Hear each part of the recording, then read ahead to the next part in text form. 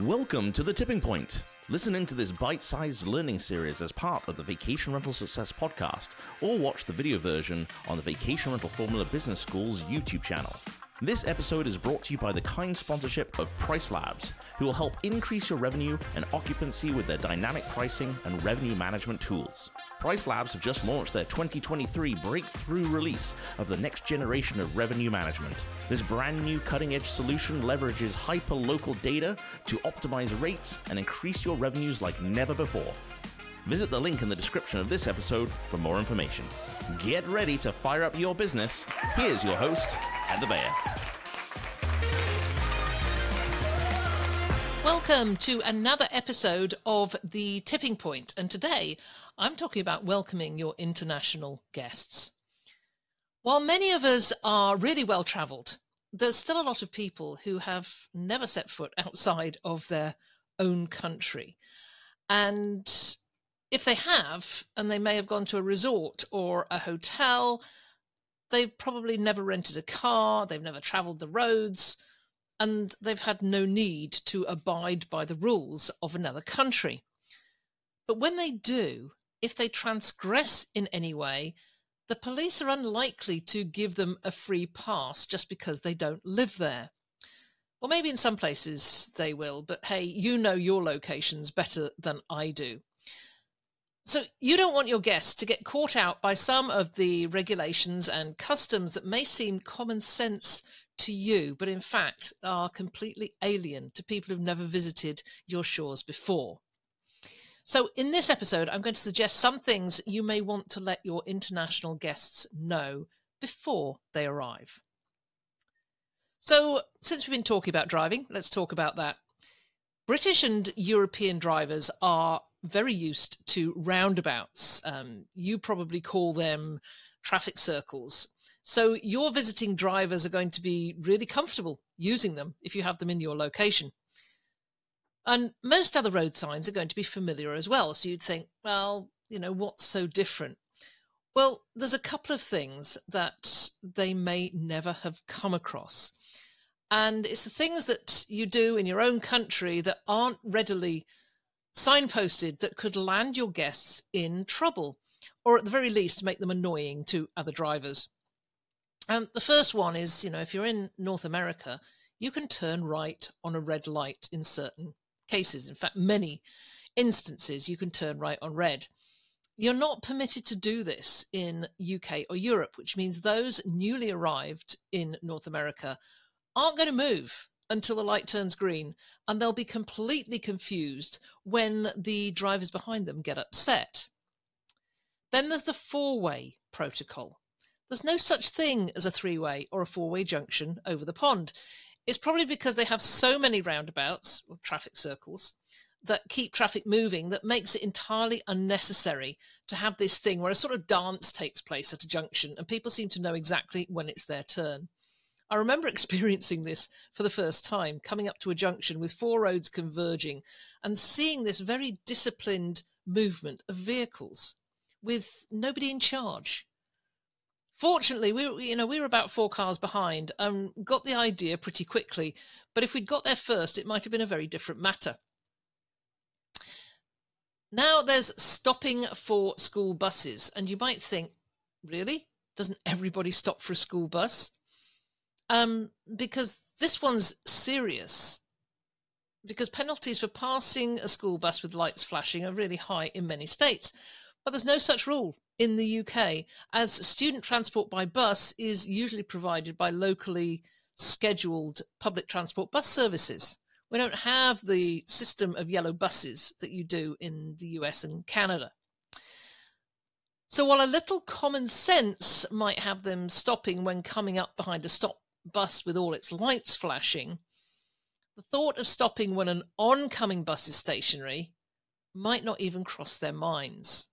And that could cause issues if they're stopped by police.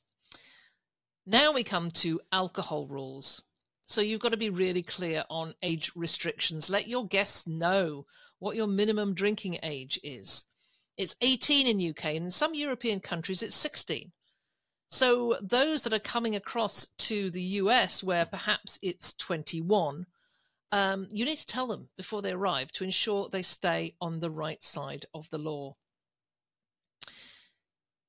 Policies on buying alcohol vary state by state.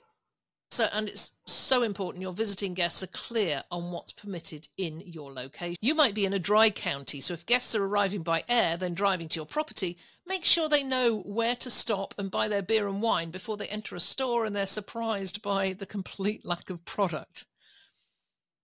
In Ontario, until just recently, you couldn't buy any alcohol outside of our liquor board stores.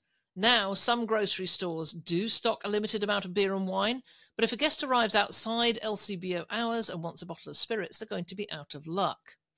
We were very nearly fined on our first visit to Ontario because we had a picnic in a provincial park and brought some beer with us.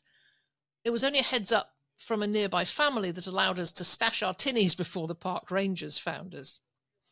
So let's move on to healthcare. People get sick. They get injured, they have little accidents, and you need to let your guests know what they should do if they fall sick and what to expect. In countries where there's universal health coverage, people are so used to arriving at a walk-in clinic or emergency room and not being asked for any medical insurance details or ways to pay.